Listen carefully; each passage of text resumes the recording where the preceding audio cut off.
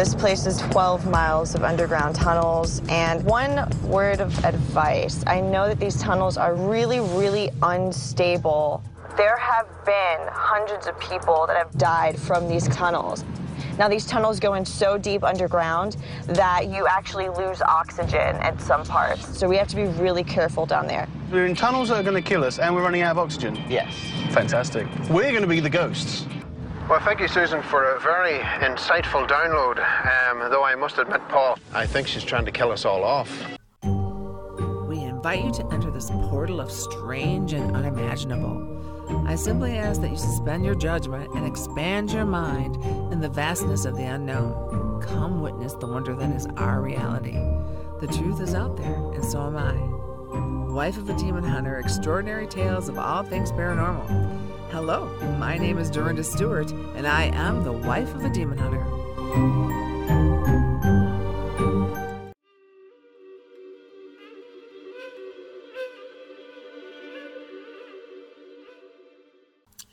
My guest today has over 35 years of experience in the paranormal and supernatural. He was the lead investigator for the SyFy network show Ghost Hunters International. He's a director, editor, and researcher. He has written several books in the field of research, such as The Complete Approach, The Influence, The Mist of Gods, and I love this title, My House is Haunted, Now What? And the latest book, The Deception of Gods and Men, which I had the privilege of hearing him talk about with his co-worker, Brian Allen. Please welcome Barry Fitzgerald. Hello, Barry.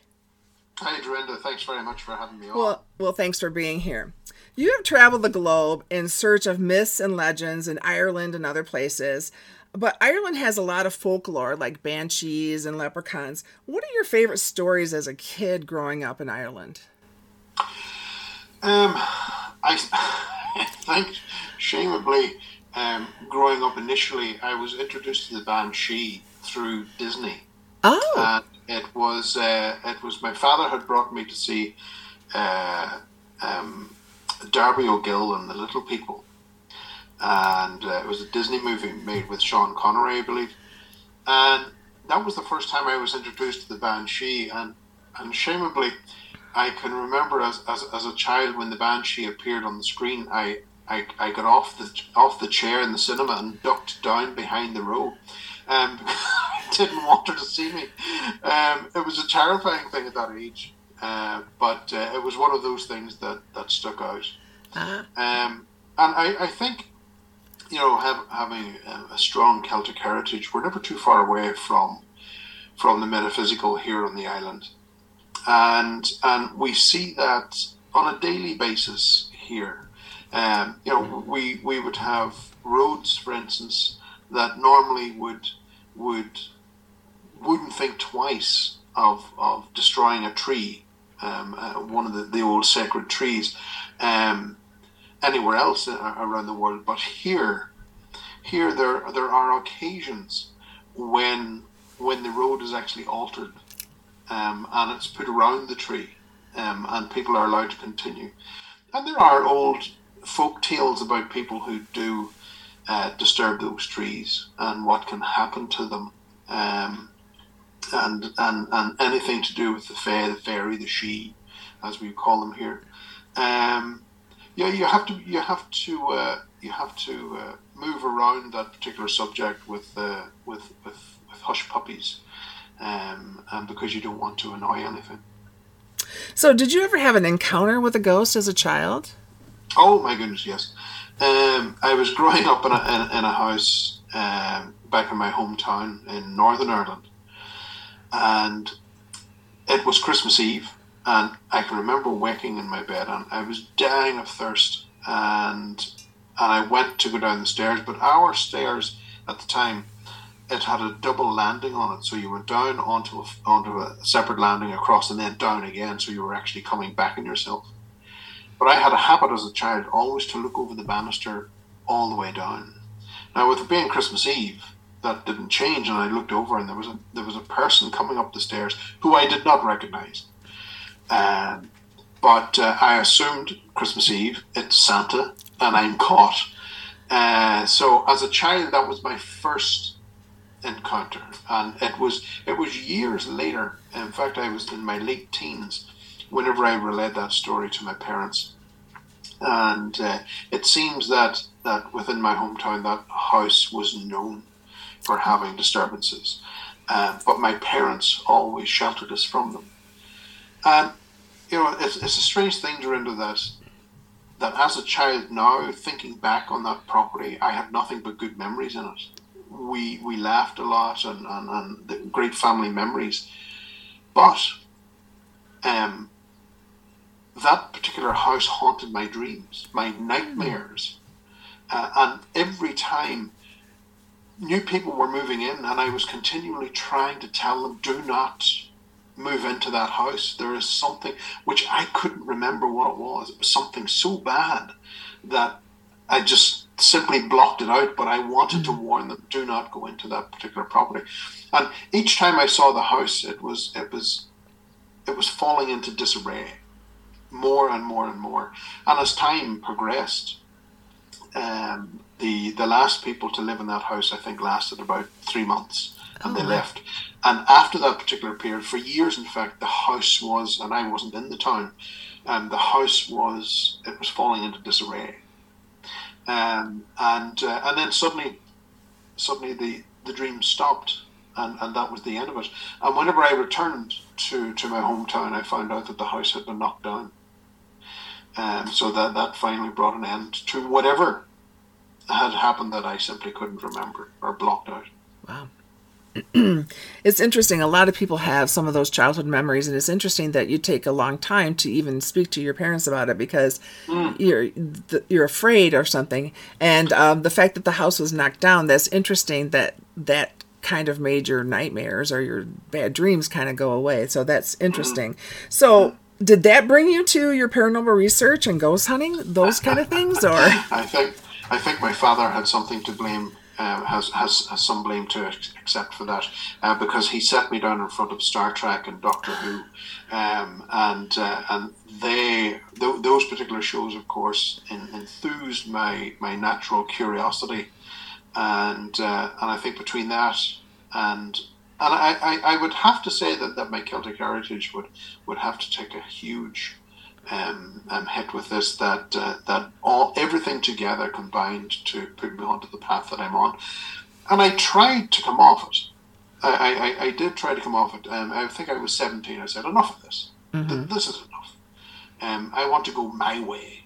And being that rebellious teen, I headed off in my direction. It was 6 months later that I realized that I had gone in a roundabout way and ended up back on the path. And it was at that particular point I realized, okay, I'm meant to be here. So in 2006, the American TV show Ghost Hunters aired, and it was the attack of the Irish elemental. And you were on there. So how did this American TV show find you and get you on their show? Well, at that particular time, they needed someone in Ireland, and they contacted their friends in Washington, D.C.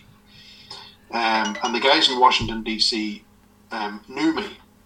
And they said, well, we actually do know a guy over there, and he's involved with the paranormal, and he can help you out. Now, initially, I was only meant to be a fixer. It was just make sure everything runs smoothly within Ireland. And that was fine.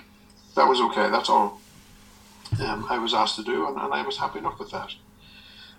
But one of the guys from the show was afraid to fly. So when they arrived, they were down a man. And they said to me, Barry, how are you with going on to camera? And I said, well, that's fine. It's okay. I never gave it much thought. And that was that. And both those particular shows went out. They broke the records for the show's history. And within months, I got a phone call from LA, and I was asked, Barry, we're doing a spin-off show and we're going international. Would you consider traveling the world, experiencing all these things? And of course, I was going to jump at it. And, Absolutely. And that was it. And the rest is history, as they say. Oh, wow. So, in your ghost hunting thing, because, you did, several episodes for Ghost Hunter International, and you went to some really interesting places. One really interesting place was one of the first places that you went to with the horse carriage and things like that. So explain that a little bit. Do you remember that? They all melded into one. I can't remember that one. There was one that there was like a horse carriage. I'm sorry, I don't have what exactly what it was, but it was like one of the first. It was like a castle or something that you guys went to, and I thought later on that you had talked about that was kind of one of the most interesting things that you did, because when you're on the show, you guys pretty much debunk. You try to debunk some things, and then you try to see what's real and what isn't. So, yeah, it was kind of unfair, really, because it's very, very difficult to make that particular call within 24 hours. Yeah. If the place is haunted or not. And I also understand that there are occasions when they don't want to be found, and they will remain out of the way. But I can't remember that particular episode. There were so many. Initially, the first season, we pretty much did a lot of Europe. So there were castles all the time, and large manor houses. But it was season 2 then that we started to really start to hit the international, from my perspective, the international arena, and we were going further afield. But there were a lot of incidences that occurred which didn't make the cut, which I was kind of annoyed about. There was one particular place in Brazil, and that particular house, it was a hotel, and it was haunted by this thing that was attacking people at night within one of the rooms. Now, for me, it was always important for us, if we got the opportunity to stay in the location, right, for the week that we were there, that was perfect. It allowed us to embed ourselves into it, rather than just arriving, doing the show, and then leaving again and staying in a hotel in the next town over. And I begged to have that particular room that the attacks were happening in. But more so than anything else, the house was built, or the hotel was built by old Germans, and it had one of those old 1900s elevator where you had the iron cage that you pulled across, and the old handle that you operated the elevator yourself. And but there were 2 symbols on the door, and that spoke volumes to me. I says, there's something about that symbolism on that door that doesn't sit well with me. And it was the night before we were to film. One of the crew had asked us, go out, do your investigation, see if you get anything, and then we'll know what to do then the following night. So we did. And we went and held our investigation.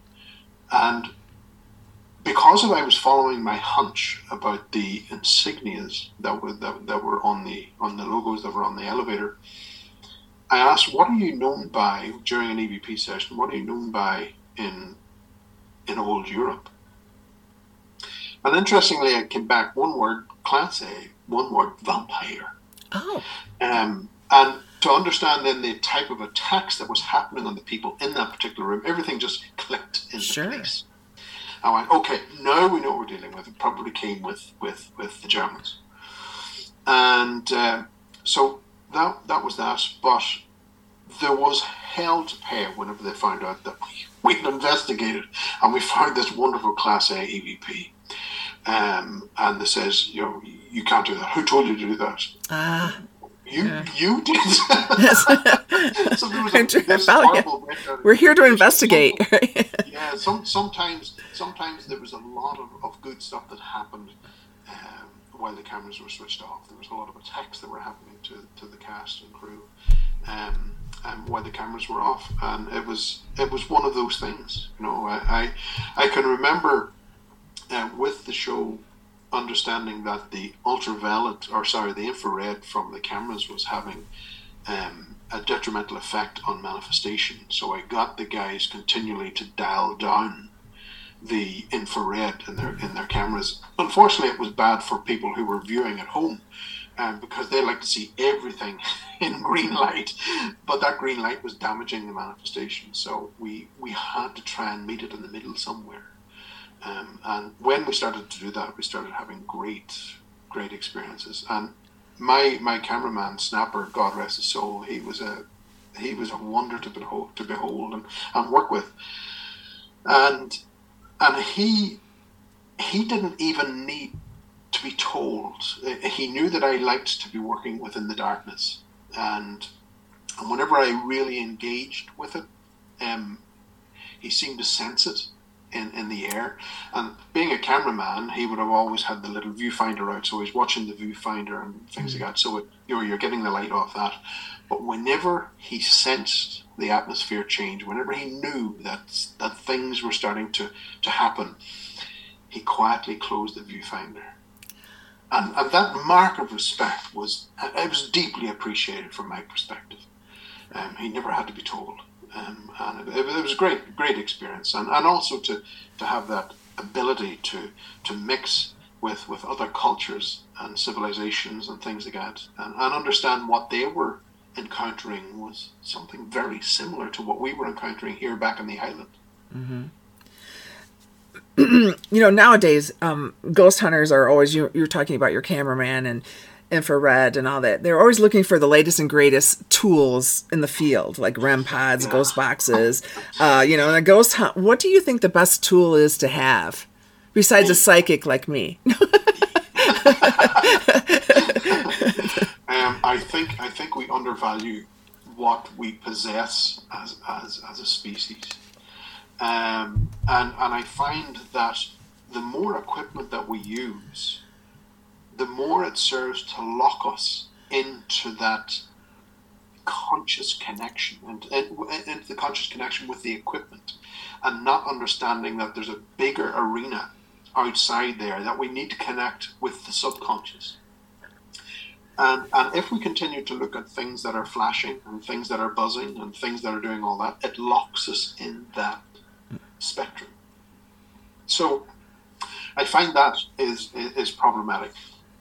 You can have limited amount of stuff. You can have cameras, you can have something possibly that's scanning the electromagnetic frequency.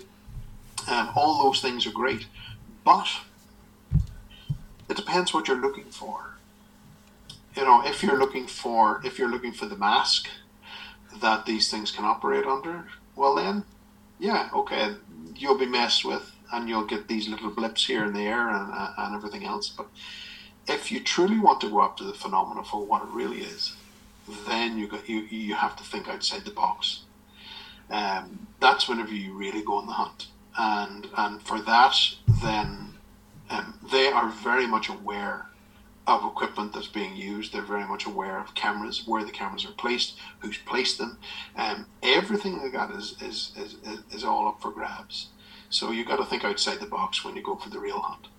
Yeah, because it's like a smoke and mirrors kind of thing. So they know that you're over here, but they're really doing something over there. And it's interesting when you can feel the energy, because they do give off a different energy. So, yes. And when you're in it and you're not looking at your equipment, you can see a little bit better. So do you think that the ghost realm is a permanent state, or do you feel that they move on eventually in time? This will throw the cat among the pigeons. Pardon? I'm sorry. This will throw the cat among the pigeons. Yeah, that's right. Pigeons. That's right. I'm not sure that there is a ghost realm. Okay. I think there's an aspect of this, what we seek, and what communicates with us and can interfere with us. I think that lies behind this deceptive nature of the ghost realm. And it's interesting when we get occasion to communicate with this type of energy that portrays itself to be great Auntie Betty or great Uncle Buck, when we pressure it, and some of the information is wrong, or something doesn't feel right, when we start pushing and prodding, and it detects that we don't believe the deception, it's off, it's gone. Right. And I say this repeatedly, time after time after time. And as I say this continually to folks, if the energy is there for our betterment, it will not mind a few questions for clarity. Mm-hmm. Most times they don't like the questions, and that can be a problem. There's also I think there's also the aspect that we have to consider that there are times when we carry our lives on our shoulders. That can be read. So when we're testing these things, when they're coming through, we got to think outside that box and really step up the game. And I think looking at the ghost aspect, and there are many other areas underneath this umbrella, that we find a common thread that seems to weave its way through it all. And that I think, and I think yourself and Joe also see this, that there's a commonality that seems to run through this, which is something that really needs to be explored. It does not want to be explored, but it's something that we really should be seeking. Yeah, sometimes like for me, sometimes I think I'm reading people's minds. You know, not necessarily what the entity is or whatever, that their minds, you know, like I'm reading, like in a group of people, I can pick up all these people's, what their thoughts are, and that confuses the situation sometimes. I think there's the possibility that you know, if a house or a castle, for instance, that has no activity whatsoever, when we introduce enough people to it and tell them the story that the place is haunted, right, over the course of time, there's the potential of us creating that archetype. Yeah. Like a topola or something, right? Our archetype tulpa comes under many names. I think there's that possibility in which we can run into trouble. So it's not only about I believe what is coming through the veil, it's also what we can do. So it's about really finding that middle ground between both aspects, and understanding that there's a difference in sense of the archetype to what's coming through the veil. And for that, you're not going to have a piece of equipment that's going to tell you that. Right. This is something that you have to experience for yourself. You have to recognize the sensations, and understand the subtle changes within it all, and that comes with experience. So, Barry, what you're saying is that, you know, these castles and things, you know, people create a history of these old castles, especially in you know, the UK. You know, America's fairly new, so there's not castles like you guys have over there.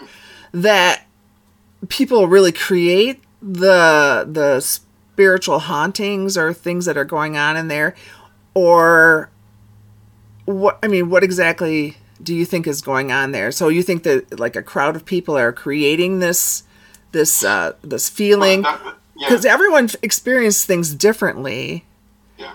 But there are some people who say, "Well, I saw the lady in white. I saw, you know, the different things." So it's a multifaceted problem. Okay. And we also see this problem within the UFO field, in which if for instance you have the observer effect, where you have three people standing looking at the same UFO, three of them will see something different. And that can be problematic, but that in itself can infer that they have passed the 20-second rule. Excuse me. So the 20-second rule is something that I've been looking at this aspect, in which, as we observe the phenomena, and initially, our instinct, our fight or flight, our gift of discernment is already engaging at that stage. If it passes the 20 seconds, then we stop listening to that instinct and we start following the conscious connection that is made, which is possibly why we have three people seeing three different things. because there is that link consciously that is made with the phenomenon. And if that phenomena continues to have connection with us, what we tend to see is that it starts to change the brain pattern of the observer, and they start to slip into a theta rhythm, and that's where we tend to find hypnotic suggestion, false memory. All of that can be implanted at that particular stage. But if we react to the 20-second rule, if we recognize that our fight or flight has engaged before the 20 seconds is finished, then we have a course of action that we can take. If we stray past that, that can be switched off. Okay. That rule will also apply as well within the paranormal world, and many of the other fringe research fields as well. Yeah, there's and this is a vast thing. The paranormal, we have a vast amount of things that go into that particular category. So, so you had talked in your bio about a challenging case in Belize, the Xibalba. Yeah. So what exactly was challenging about that? Xibalba in itself, to reach Xibalba, we had to cross 3 rivers, trek through a jungle with all our kit, and then get to this watery entrance to a cave system that stretched something like 4 or 5 miles underground. So I'm not the best of swimmers, but going into a cave system where you can't see the bottom, and you've got the kit that you're swimming in with, considering about the weight and everything else, the physical difficulties that we had getting into that was one thing. But what was interesting was an encounter that we had that seemed to be communicating with us within the cave system.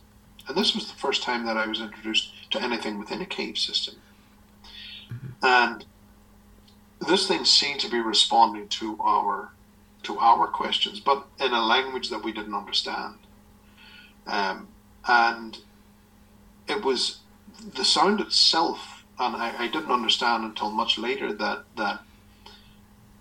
for someone in a cave system, if they stand closer, or an animal uses a cave system, the wall of the cave system, if they stand closer to the wall, the sound travels further.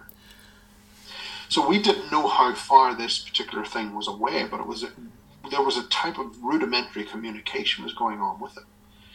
And I took 2 of the cast, and there was a camera crew behind us, and we ended up going past the point where the public were allowed into, and we went away into the cave system. And this thing was clearly communicating with us. And I remember our guide, he said, "Do not listen to this. Do not listen to this, because our grandfathers told us about this. This will kill you."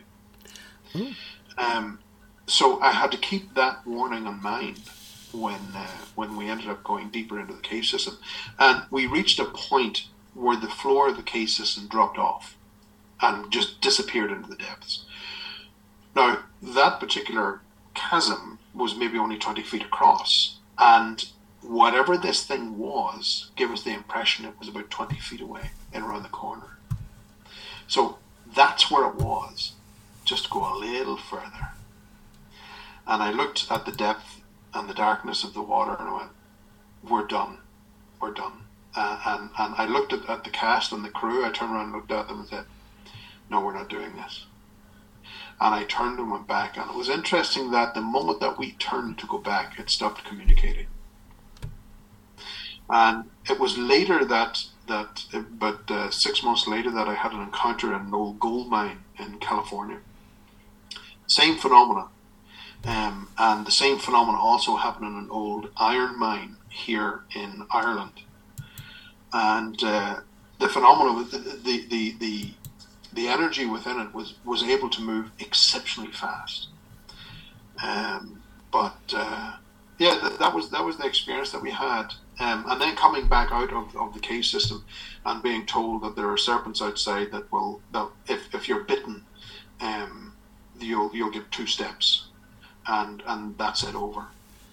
So I'm coming out of this cave system thinking to myself, oh God, to swim this breath of water again, and then to be met on the other side by a serpent that'll bite you and kill you. Yeah. I thought, oh great, this is fantastic.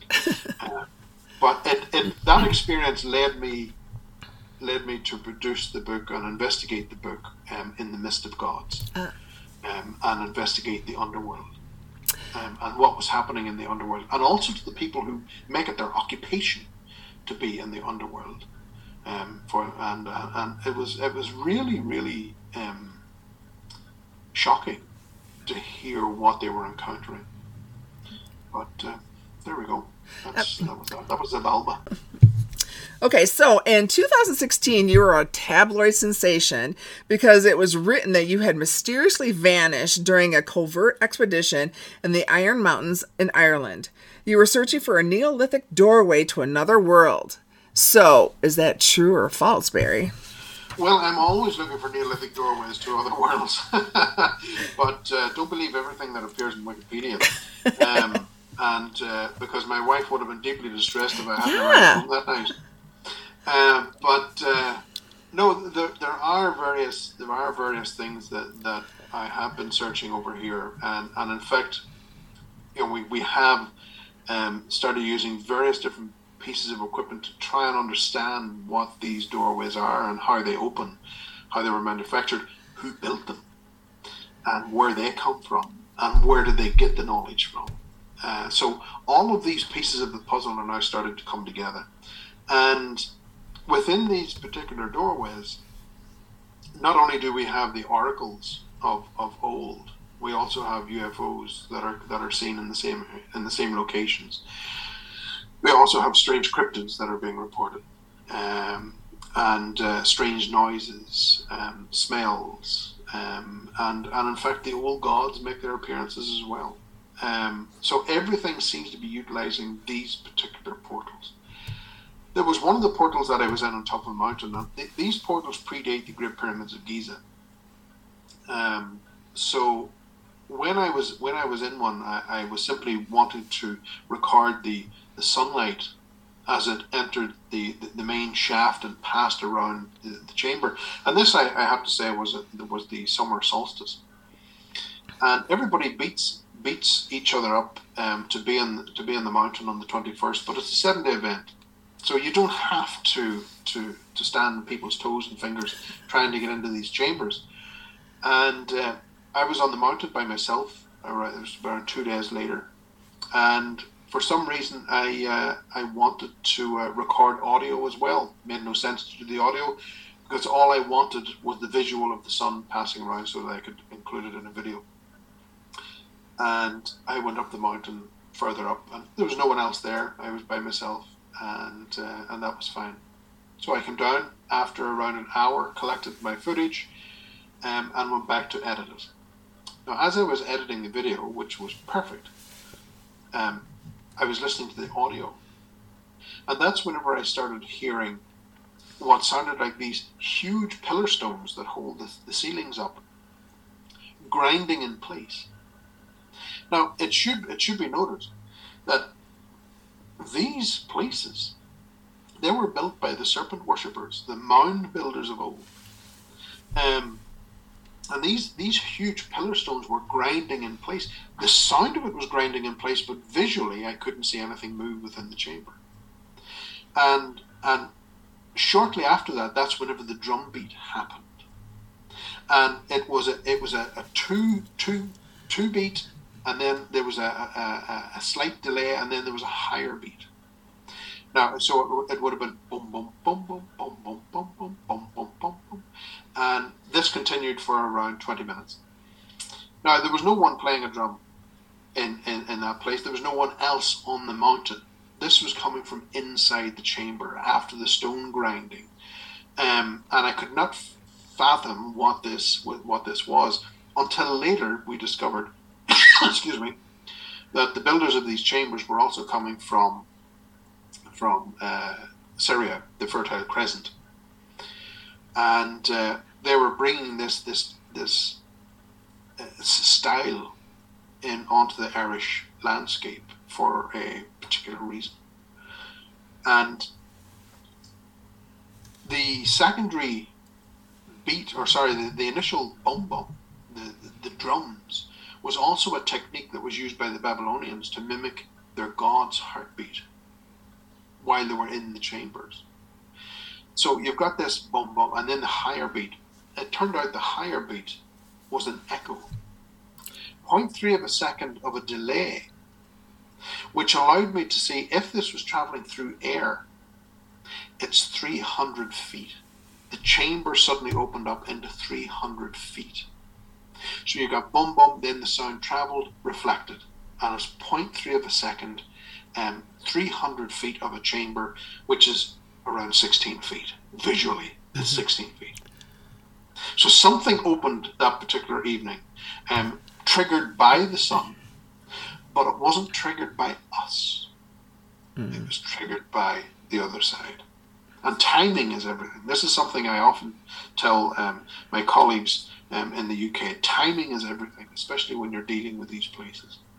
You have to be there at the right time. You have to understand the phenomena and understand what's happening at it. And since then, years have passed, and we've been able to see the time difference between the event horizon of a portal and where we are, 50 feet away. We're able to measure the time dilation between the two, and there are differences in time at these locations. And I can tell you, I had the pleasure stroke misfortune of staying the night at one of these locations, and it was one of the most horrific things I've ever encountered. Wow. It terrified me to no end, and it was connected directly to the ancient serpent worship. Well, didn't you do a documentary on the Serpent Mound? Was that the one in Ohio? Was that the one here in Ohio? Or you did it somewhere else? Those are the mounds here on the island of Ireland. Not only do we find them here, but we also find them in right. England, well, around the Nordic countries and everything else, Yeah, well, the one in Ohio is supposed to be the Shawnee. The Shawnee created that supposedly, by the Snake Clan of Ohio. So there's like all that legend that goes with that, and they believe that the history of it is written in the ground, so that anything that's has sacred meaning to it.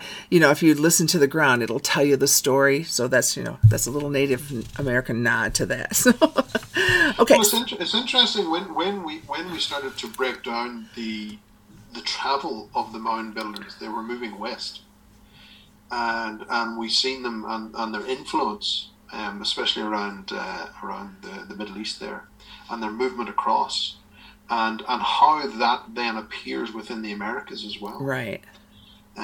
So this just wasn't a localized event. This was global. There was a global serpentine connection that was going on here that we're trying to break down at the minute to try and understand that and look at history and the manuscripts and everything else. Mm-hmm. Are you familiar with the rune stone? That was in I think it was I can't even think of what it's called. Not Wisconsin, but the one next to it. But anyway, the rune stone. So there's like all this history they're trying to, debunk and all this stuff. And so, really the Americas are a lot older than what they claim for them to be. So that's pretty interesting how that is. But so, we talked about ghosts and all this stuff. So let's just talk a little bit about demons, shall we? So do you believe in demons of the devil? Are they prevalent? What is your take on that? Again, when we go back down through history and we rely on history, we see the metamorphosis of these particular entities change throughout the eons of time. The way that they interact with us remains the same. Their appearance is forever changing, and that made investigating them very, very difficult. But when we start following this particular common thread that weaves its way through, we can look at, for instance, the idea of let's say in the modern age we have what do they call them, guardian angels. Mm-hmm. So we've got that idea of guardian angels. The guardian angels themselves are derived from the Roman genius, and that was always seen as being someone who was good with the arts, was good with poetry and things like that. They would be listening to their genius. The genius was always something that was outside. It wasn't inside. Today we see the genius as being in here, but our ancestors didn't. They saw them as being outside. They were influencers on the outside. Genius became genie, became jinn, became demon, became daemon. So we were able to track that back through history. Now, the strange thing is, people would get very, very annoyed, and yeah, I'll leave it there. They would get very, very annoyed whenever they realised that, what do you mean I'm listening to a daemon? Thinking that it's their guardian angel. Right. So those are things, and again, this brings us back to that old thing that I continually rant on about. You need to know what you're communicating with. Absolutely, yes. Yes. And that's deeply, deeply important. Do not take it at face value. Never take it at face value. Question it. Constantly question it. I agree. The history of it. And be very aware that what you're taught is not the reality of what is there. Yeah, and some people have a hard time. They don't want to change that paradigm. I can understand that challenging someone's paradigm can be very confrontational. But the information's there. It's up to them. If they make the mistakes, well, then so be it. That's that. There's not much we can do on that. Right. Well, a lot of people like to hold on to that because if it's outside them, they're not responsible for the behavior or the things that go on.